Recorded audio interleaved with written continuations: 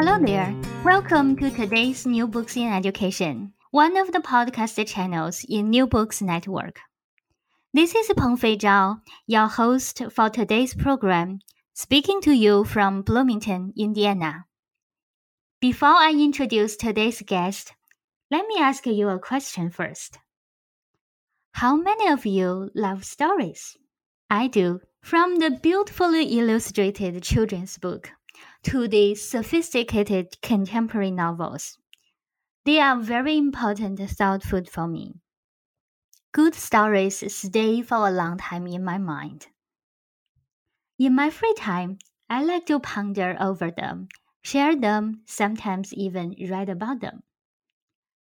But using stories to do social research or present research findings in the form of stories, these ideas probably are still too new for many of us.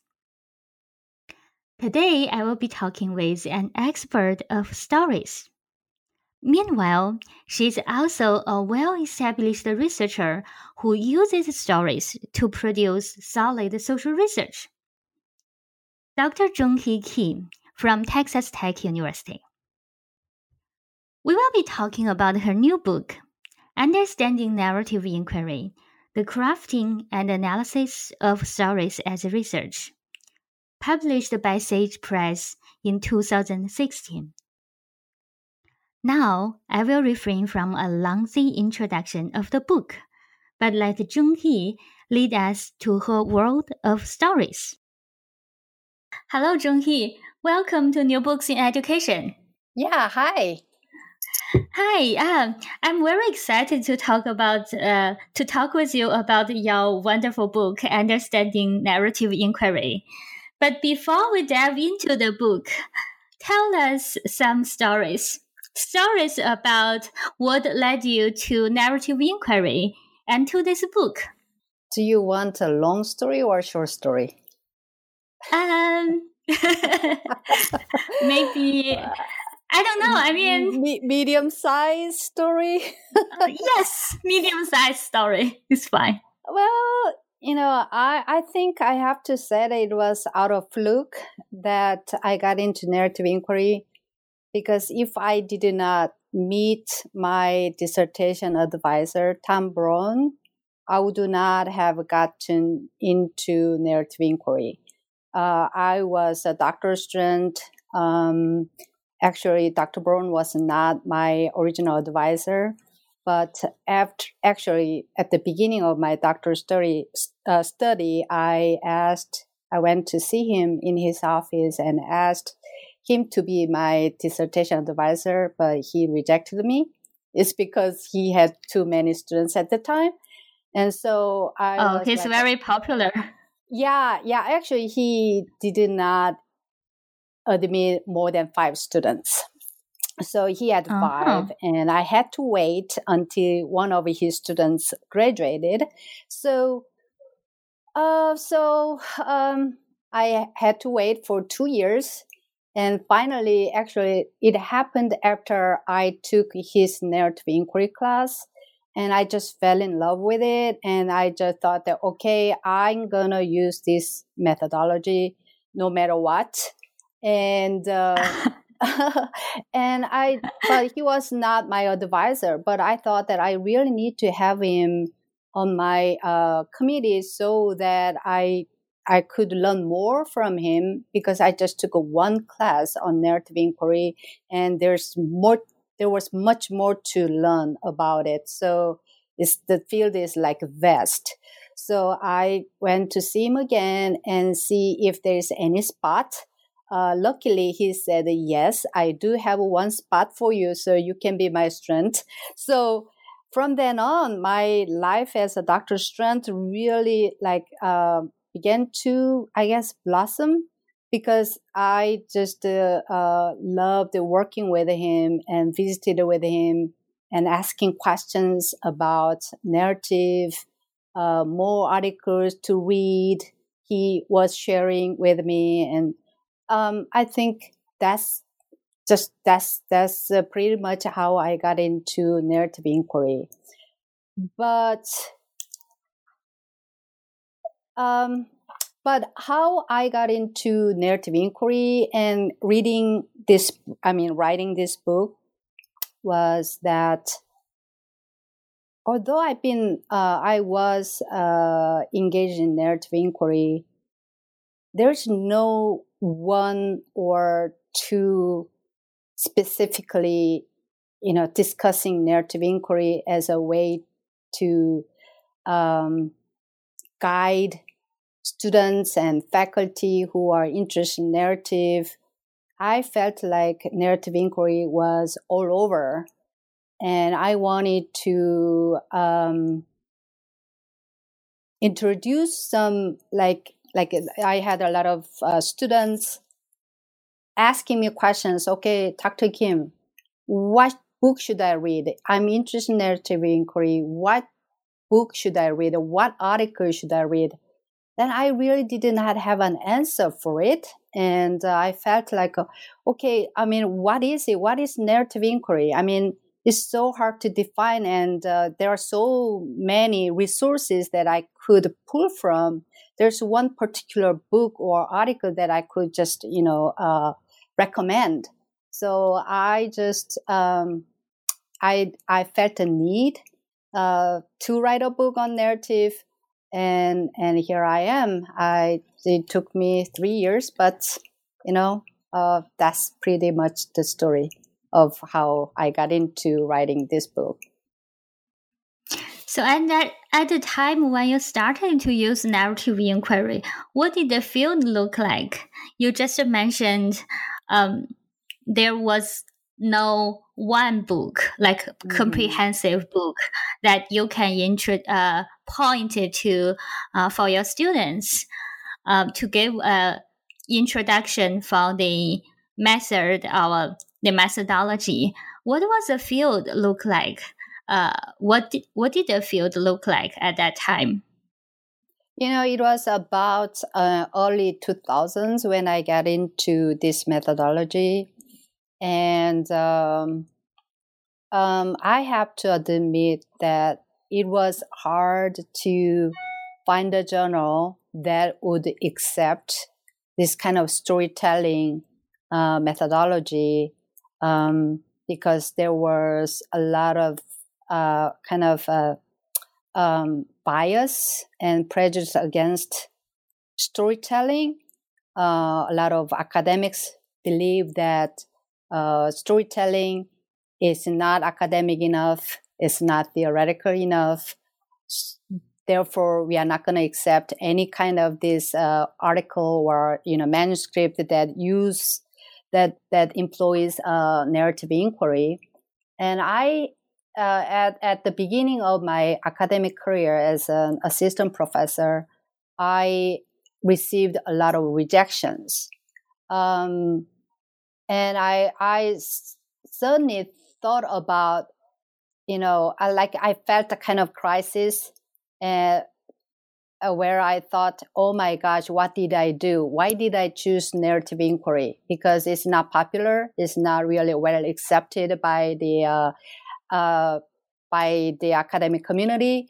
I'm not gonna be able to succeed as a scholar and researcher if I continue to use narrative inquiry. And so I had some kind of panic moment in early 2000. But looking back, I feel like it was not the methodology that rejected my manuscript.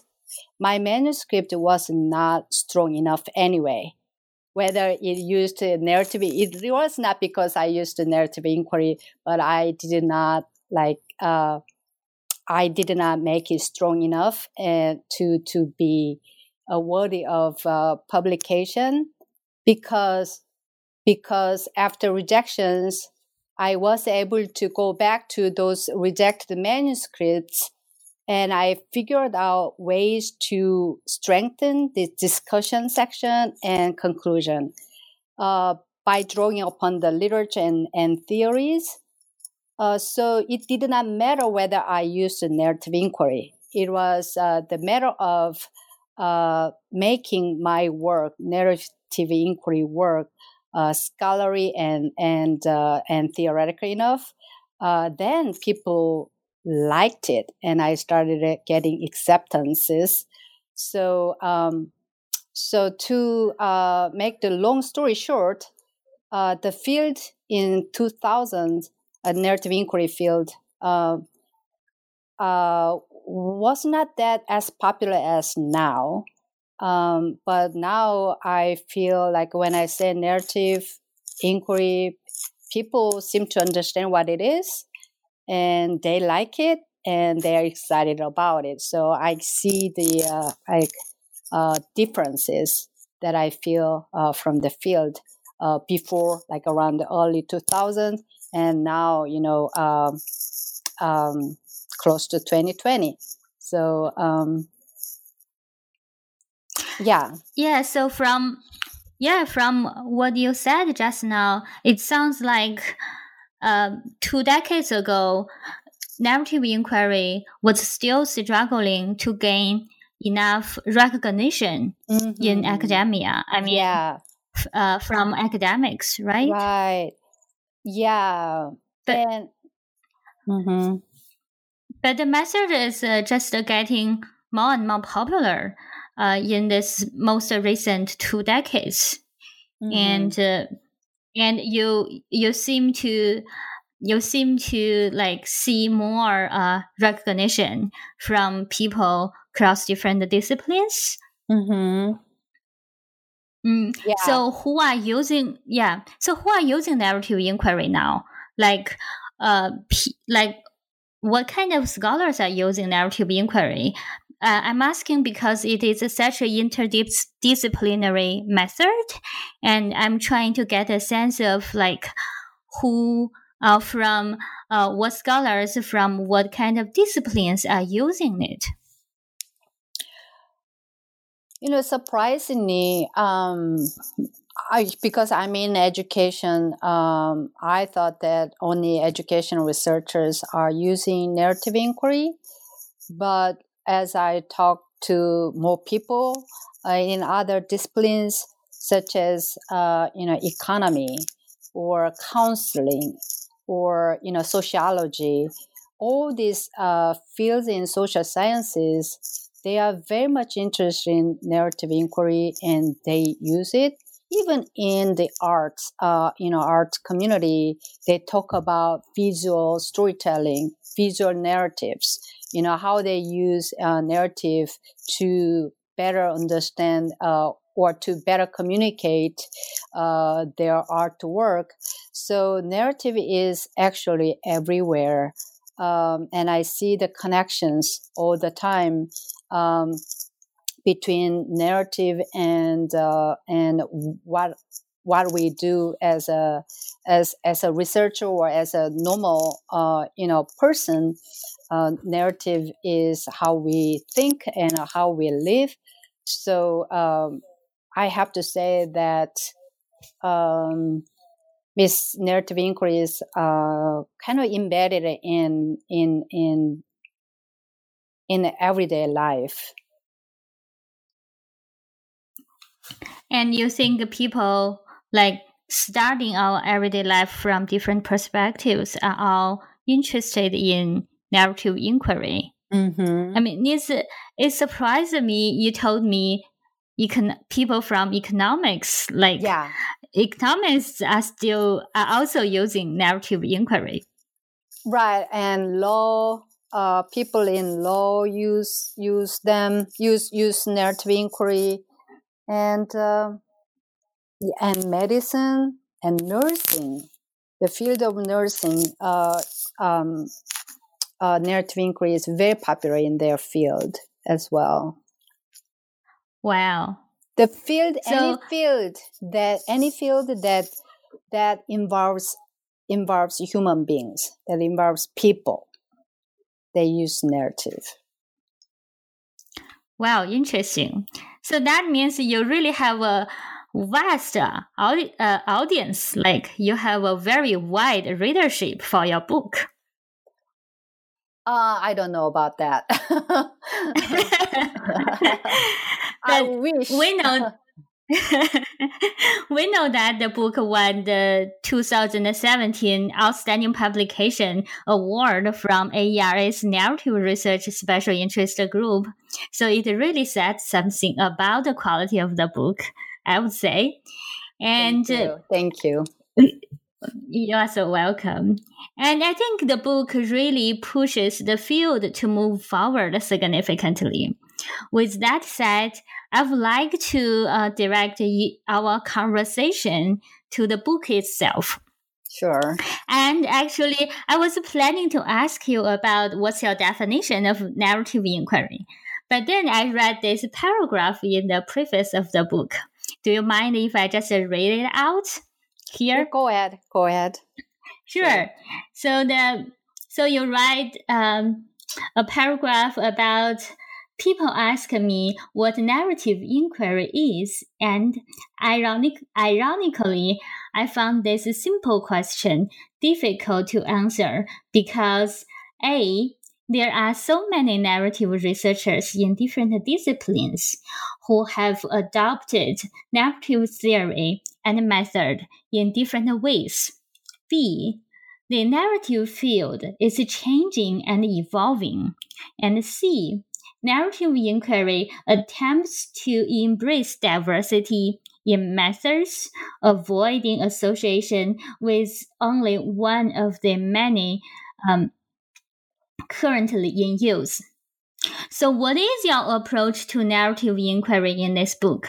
If the task of defining narrative inquiry is so insurmountable? Well, I have to keep reminding myself of what narrative inquiry is. That is totally and closely related to stories. So I have to, if you ask me what is the definition of narrative inquiry, I have to say it's a storytelling methodology. Because I have observed that a lot of people, they say they are doing narrative inquiry, but when I look at their work, there's no story in that inquiry process. So I keep reminding myself and my students, if they say they want to be engaged in narrative inquiry, I have to say that, well, then you have to tell stories. And when you approach narrative inquiry, you have to approach it from the narrative perspective. You have to write narratively. You have to think narratively. But I see some kind of disconnect between their approach to narrative and their actual embodiment of narrative or lack thereof. So my approach to narrative inquiry is how can I tell a story that is really compelling, that is really approachable, that is so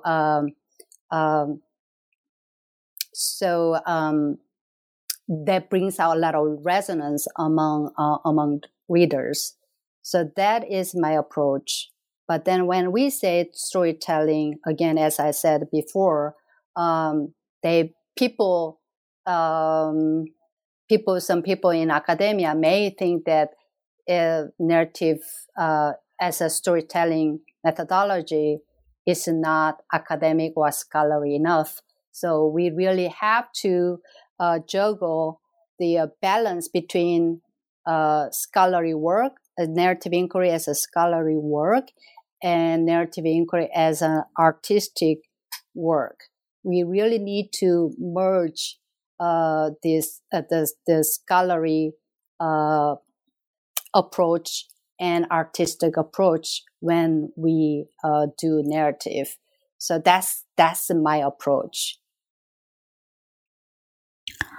Well, would you like to say a little bit more about how to make the merge happen?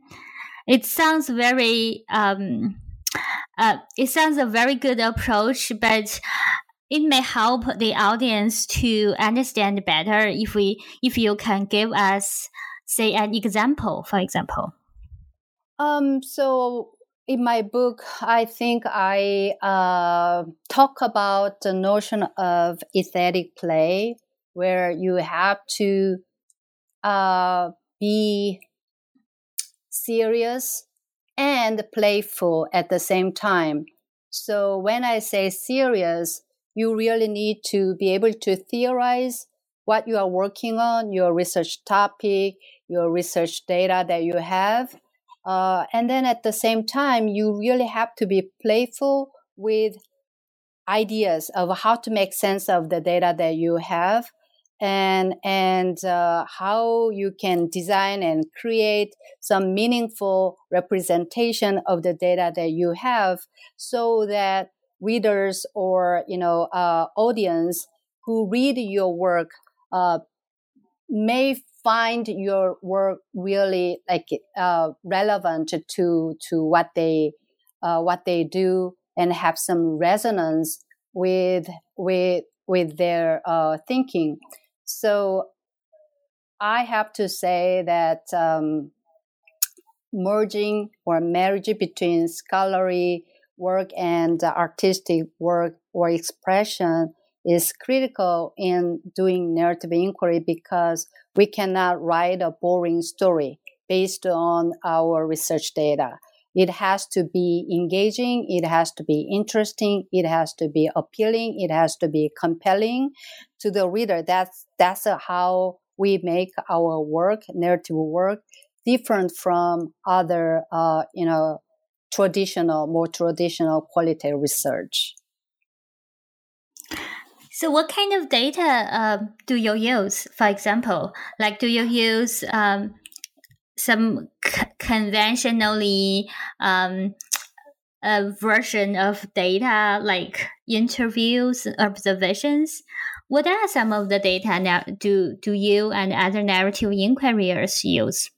The approach to data collection is not different from what traditional quality researchers may use.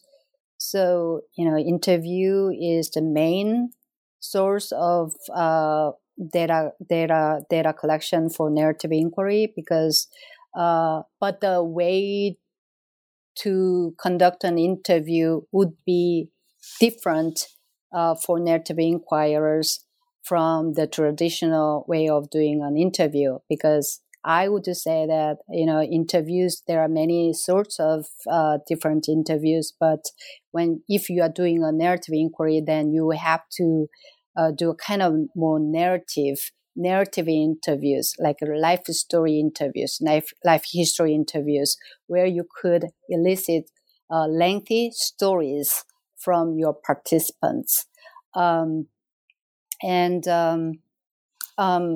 Another data source would be, collecting, visuals like photos or other artifacts, documents. So we use all kinds of traditional ways of collecting, data for qualitative research, but then how to elicit a story from the data would require some narrative thinking and some techniques and some judgment from the researcher. Well, interesting. Then there is this this issue of representing the data, and you think that part is more unique for narrative inquiry. Is that what you mean just now? Right. Yeah. The data representation. So after collecting data, all quality researchers and quantitative researchers alike, they have to figure out ways to represent their data so that it is readable, it is approachable, right? So it has to be placed on a paper. So then how do we represent the data that we have? again, that requires your creativity and imagination. Also, we have to think about how to honor the voices of our storytellers, our participants. How do we honor their voices and without violating their integrity? How do we represent data in our work? That is that requires some ethical decision, and is something that we really have to think about seriously and then playfully at the same time. Then going back to this balance you just talked about, this balance between aesthetic play and serious academic research. Mm-hmm. So I have a question about, after you have this story, after you tell this story, then how do you theorize the story? Like, I think that part leans toward the serious academic stuff, that aspect. I wonder if you could say a little bit more about that. Yeah, sometimes my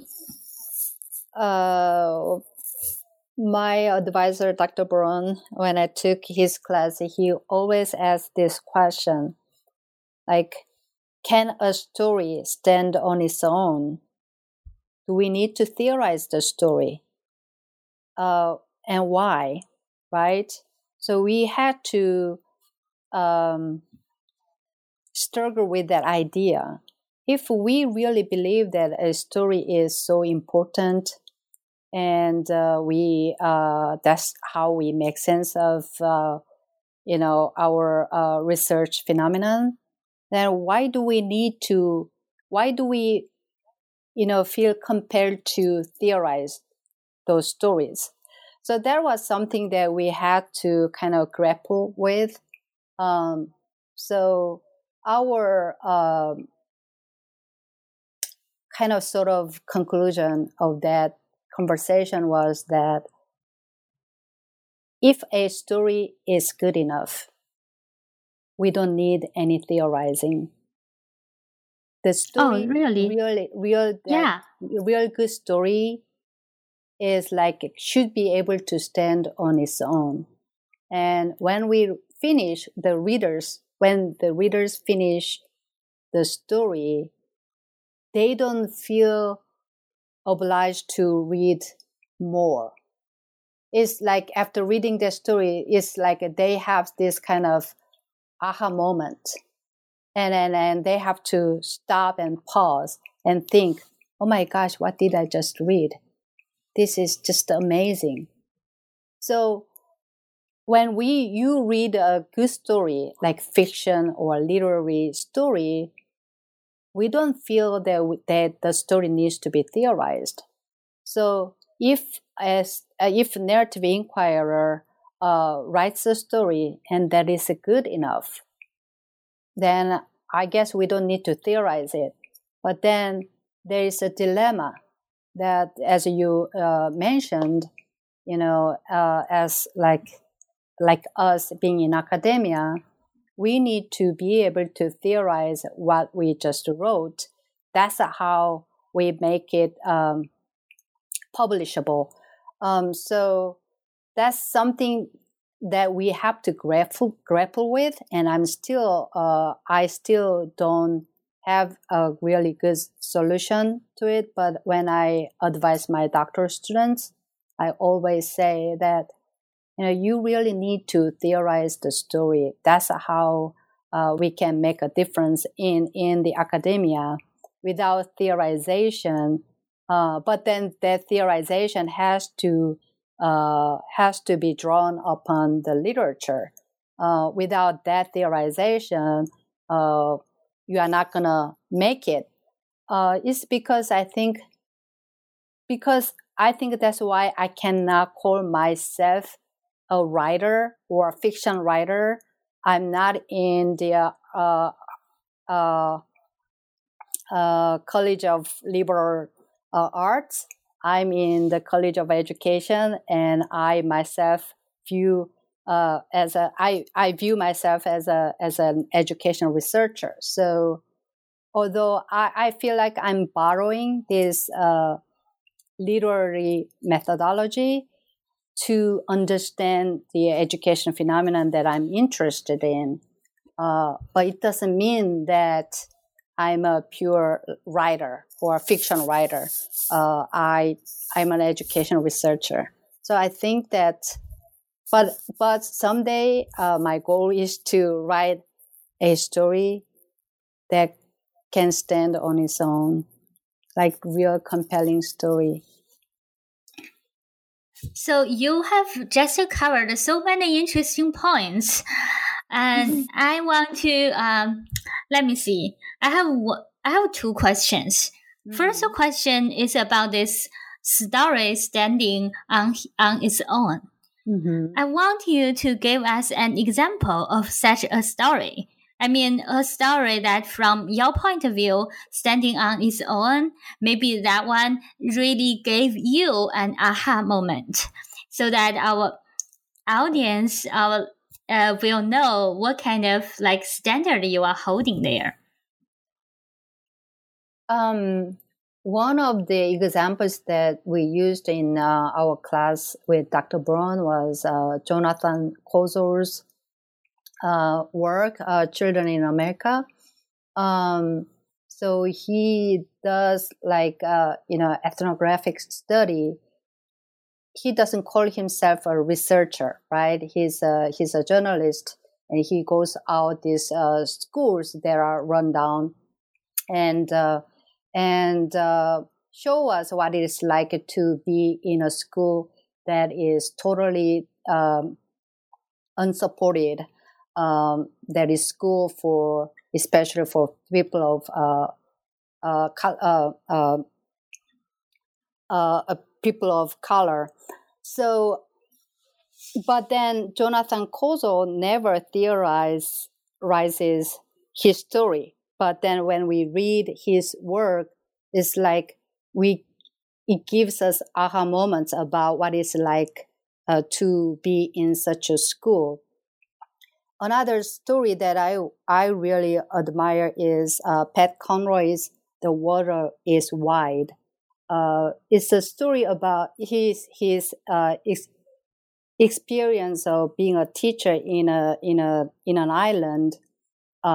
He did a stint in this island of being a teacher for a year, and he documents all kinds of his experiences and his perceptions and all kinds of stories, anecdotes that happened while he's teaching, working with students and people living in that island. That book is like so captivating, and but then Pat Conroy is a famous writer, and again, he's not a researcher. So there is a distinction between a storyteller or a writer and an educational researcher. And sometimes maybe we should distinguish the differences, but maybe we don't need to. When we become one, that's the kind of direction that I want to go. That would be my goal, where I can be the storyteller and an educational researcher, two people in one. I think that's what I want to go. So you are really trying to make this merge happen. Like you are really trying to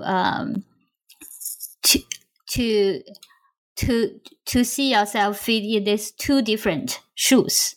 Shall I say that? I mean, yeah. And then we see the distinction between, say, artistic work and just educational research.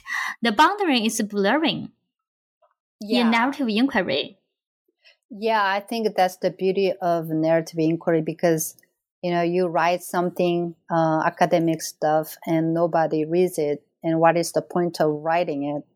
So if we can write something that is readable, that is approachable, that can be read by, wide audience, I think we can make a difference, right, with our research. But when nobody reads our work, how can we make a difference? Well, that's very interesting. But I also want to play this devil's role, just to mention that this very strong tradition of producing objective knowledge in the field of educational research, and this very strong emphasis of you need to create some scientific work instead of some aesthetic work. And that reminds me of the conversation we just had about theorization. So, for example, I think in your book, you've introduced many different theories that qualitative inquiries can use in their work. Like you introduced critical theory, critical race theory, feminist methodology, but I just didn't see you mention, say, post-positivism, or maybe critical realism. Did you mention that? I just wonder what is your take on these different theoretical traditions? I mean, in relation to the narrative inquiry work. Yeah, I think I just briefly talk about how positivism and post-positivism is still well and alive in academia, and how narrative inquiry cannot fit into that that paradigm. But my argument is that it's not either or, either positivistic research or more post-structural or postmodern research, more critical research. It's not about either or. I think it has to be both, because either methodology or either paradigm has its own merits, and it has own usage for whatever, depending on what kind of topic you have. So I wouldn't exclude any paradigm. However, narrative inquiry, when you use narrative inquiry, is you cannot be in this paradigm where you think black and white, or this dichotomic way of thinking. It has to embrace some ambiguities, uncertainties, that are real human nature, right? So we cannot rely on positivistic ideas on everything, especially when we try to understand how people make sense of their lives. So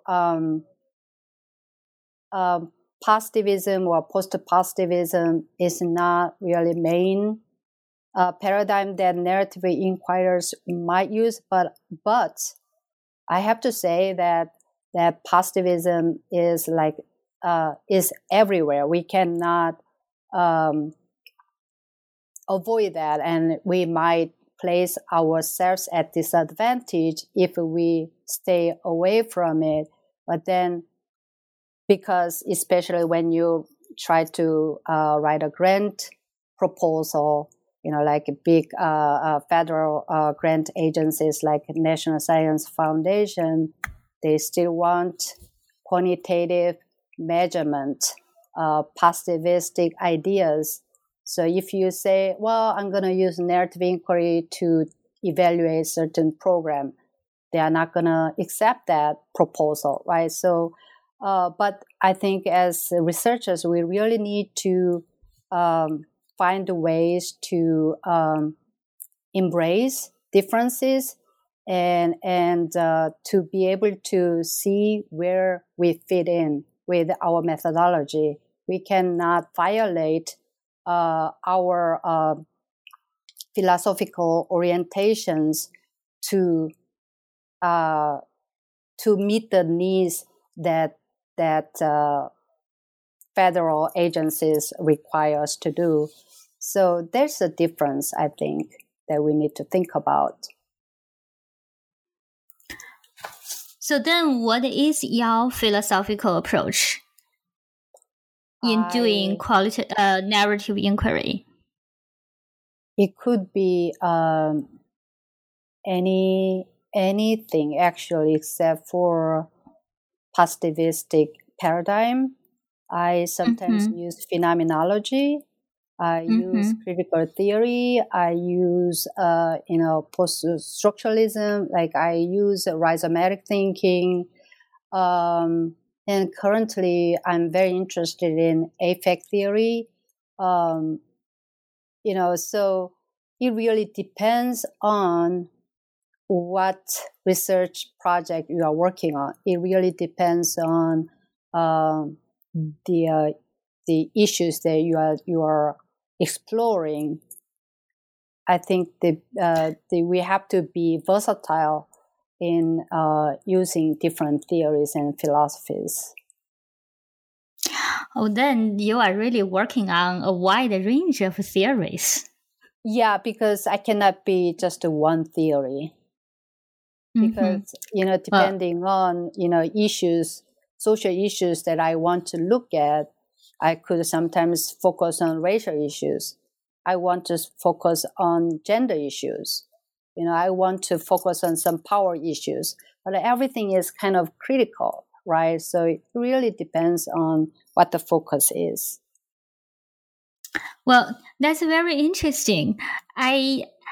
Just now you mentioned this, like for example, if you write for grant application, you probably will encounter this expectation from the funding agency about being evidence-based, for example, or being objective, or being value neutral. So have you, in your own work, experienced any pushback? Yeah, definitely, because I was collaborating with faculty in engineering and faculty in psychology, psychological sciences. So they are all like about measurement. They are all about quantifying the data. They are all about finding evidence. And here I am talking about stories, talking about quality and qualitative nature in the project that we were working on. Then, when we actually, the original proposal that we were working on did not have this faculty member in psychology. So we did not have, in our proposal, we did not have any kind of measurement, any statistics that we will use to evaluate the project that we were proposing. So our proposal got denied, got rejected. And one of the reviewers' comments was that, how are you going to measure? How are you going to assess, your findings, your results? So actually, after that comment, we had to invite a faculty member in psychology who is really good at assessment or something like that. So yeah, that's my story. Yeah. So how do you manage this? I mean, it sounds like you have your own way to overcome it, or to deal with it.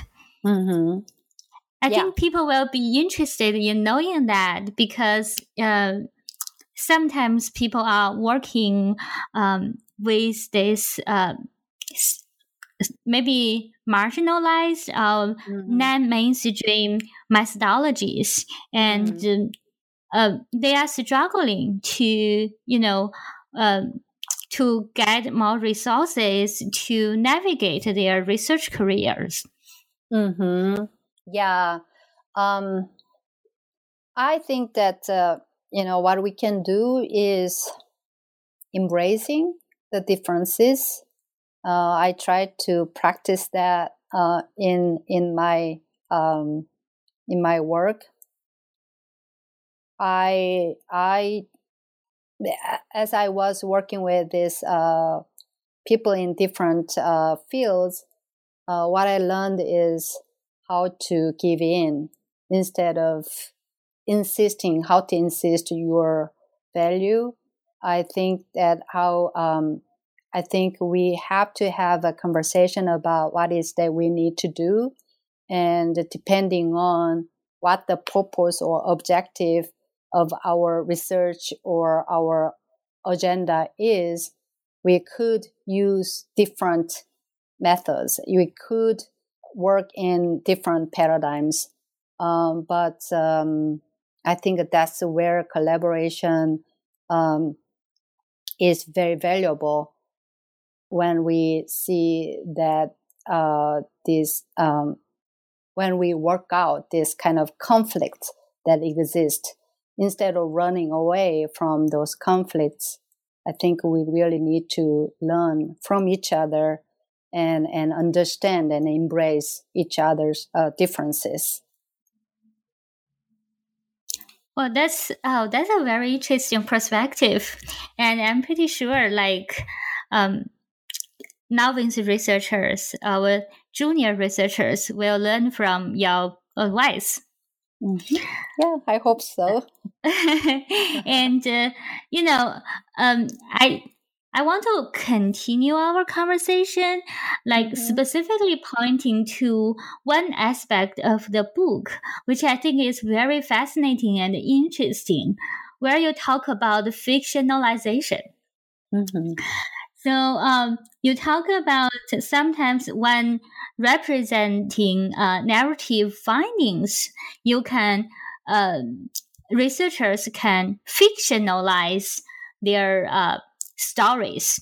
So what does that mean?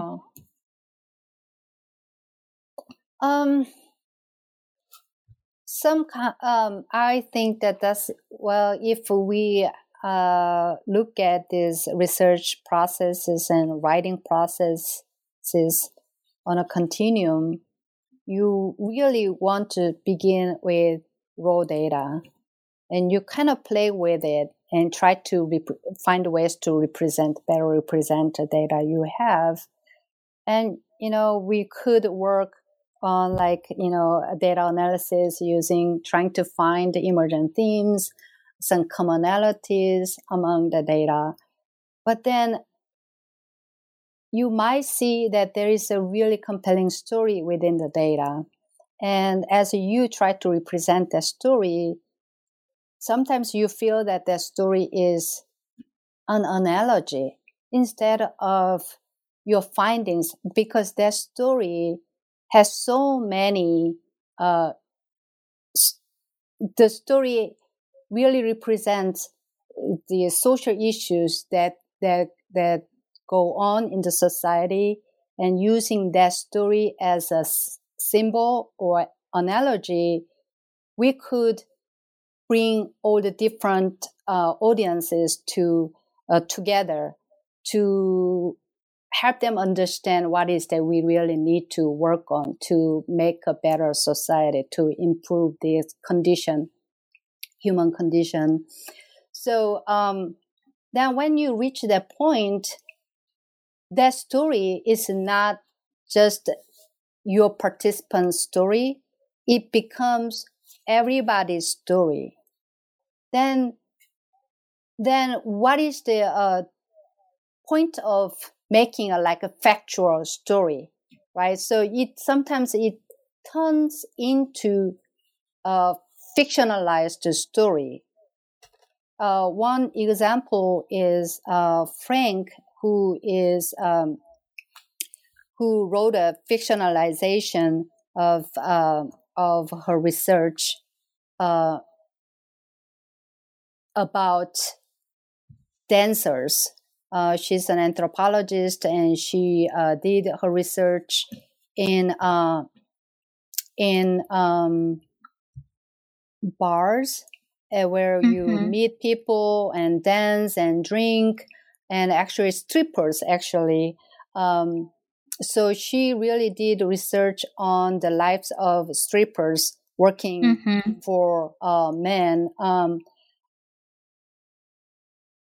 First of all, it was important that she fictionalized her story because she didn't want to reveal any of the names, right? She needed to protect the participants. And secondly, the themes that she was seeing over and over was kind of projected the typical story that we would see in such situations. So it was better for her to fictionalize her research project that took so many years, rather than trying to talk about what the evidence was or not. It was she reached a point where talking about evidence was kind of meaningless. So I think that's the approach that she used. So you will reach a point where you say that maybe fictionalization is better. It's not because you didn't do any research, but because of that rich data that you have,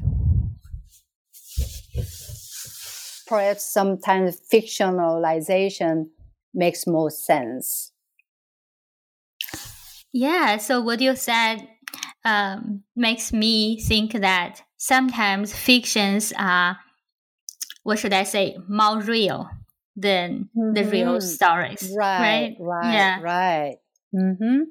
Yeah, so that sounds very interesting, but also I feel like this process of creating meaningful stories must be very it's a long process, and the writing is so challenging.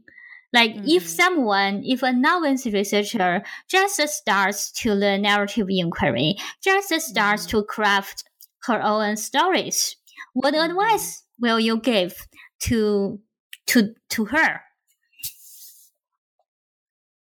Read and read and read, and write and write and write.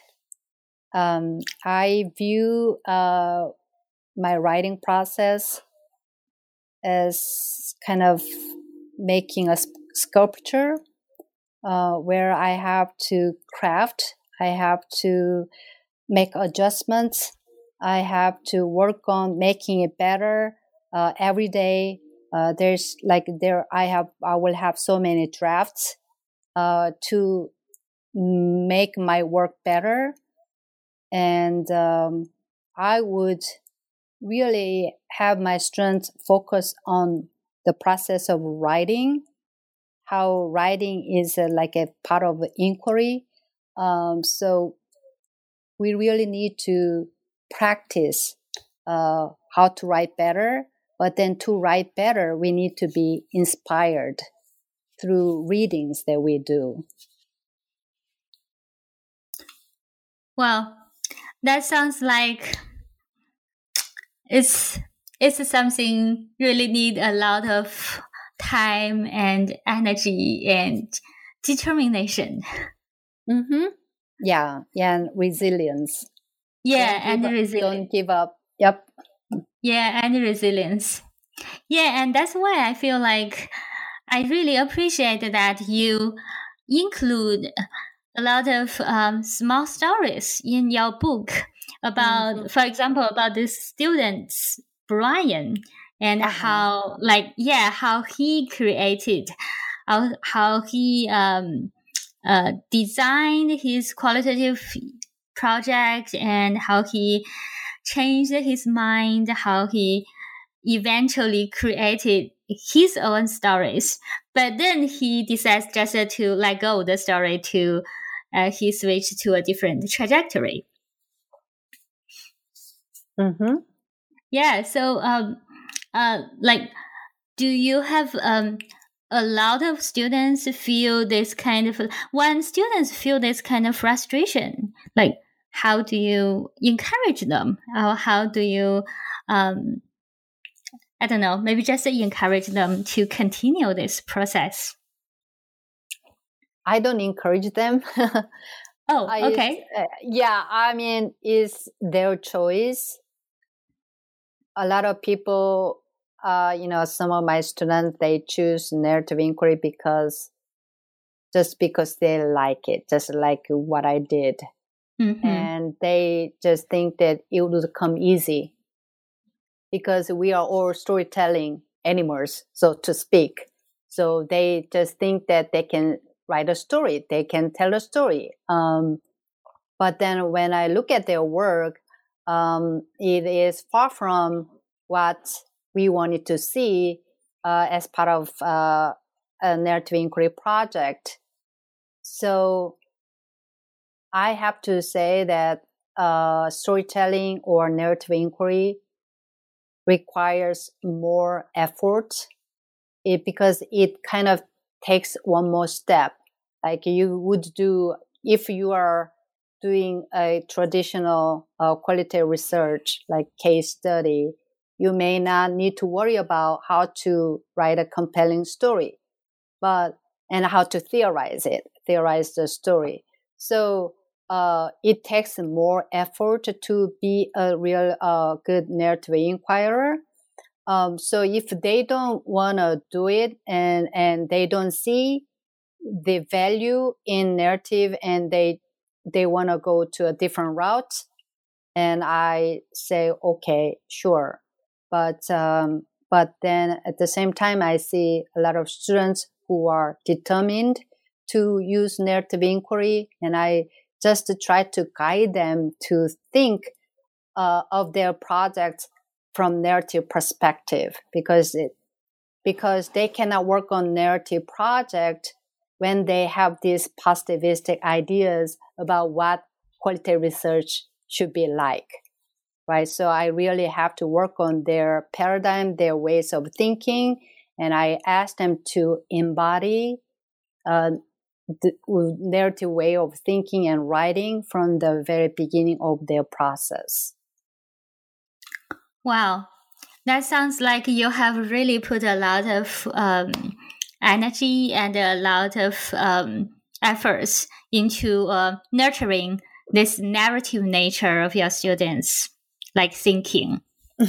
Yeah, I try because you cannot say that you are using narrative inquiry, but then when you see their writing is written in a very dry way.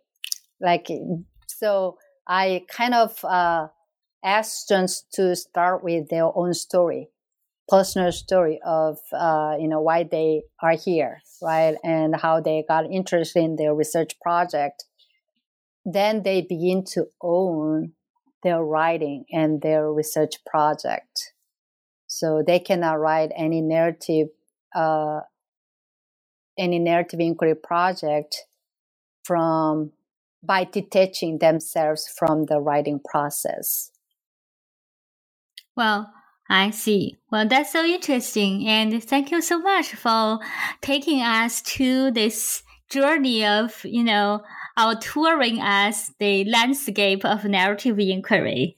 I feel like, sure, I feel like I've learned a lot from you about how you think narratively, write narratively, and research narratively today. Mm-hmm. Thank you. Yeah, sure. And we have taken so much time from you, Zhonghee. Before we wrap up our interview, I just want to ask you what you are working on right now. Like, we will be really happy to have you again. What are you working on right now? Well, contact me in a couple of years because I'm writing a book on different theories. my chapter 2 of my book is about different philosophical orientations, but I really had limited space to talk about all kinds of theories that are available that we could use. So now I'm kind of expanding that chapter into a book. So, and I see my students struggling with their theoretical frameworks. So that's my next project, actually current project that I'm working on, writing a book on different theoretical frameworks. Well, then we hope you can continue enjoying this playful, aesthetic writing experience about very serious theories. You know what? You really made a good point. That's the struggle that I'm having. How can I write a book on theories that are really heavy, dense topics? How can I make it more aesthetically, right? So that people can be engaged in reading the book. So that's my challenge. Well, I just feel like you embody this narrative approach. I mean, from your challenge and your approach and how you talk about. Yeah, well, thank you so much. And we surely look forward to having you again after you after you get this book out about Thank this. You. Yeah, and sure. we look forward to reading it. And I'm pretty sure that will be a very enjoyable read because you are really working very hard to make it aesthetically beautiful, stylish. Oh. Yeah, thank you. I will try. I will do my best. Well, thank you for being with us today, Zhonghee. Thank you, Pengfei. Thank you. I really appreciate this opportunity. Thank you for having me. Bye-bye. Okay, bye-bye.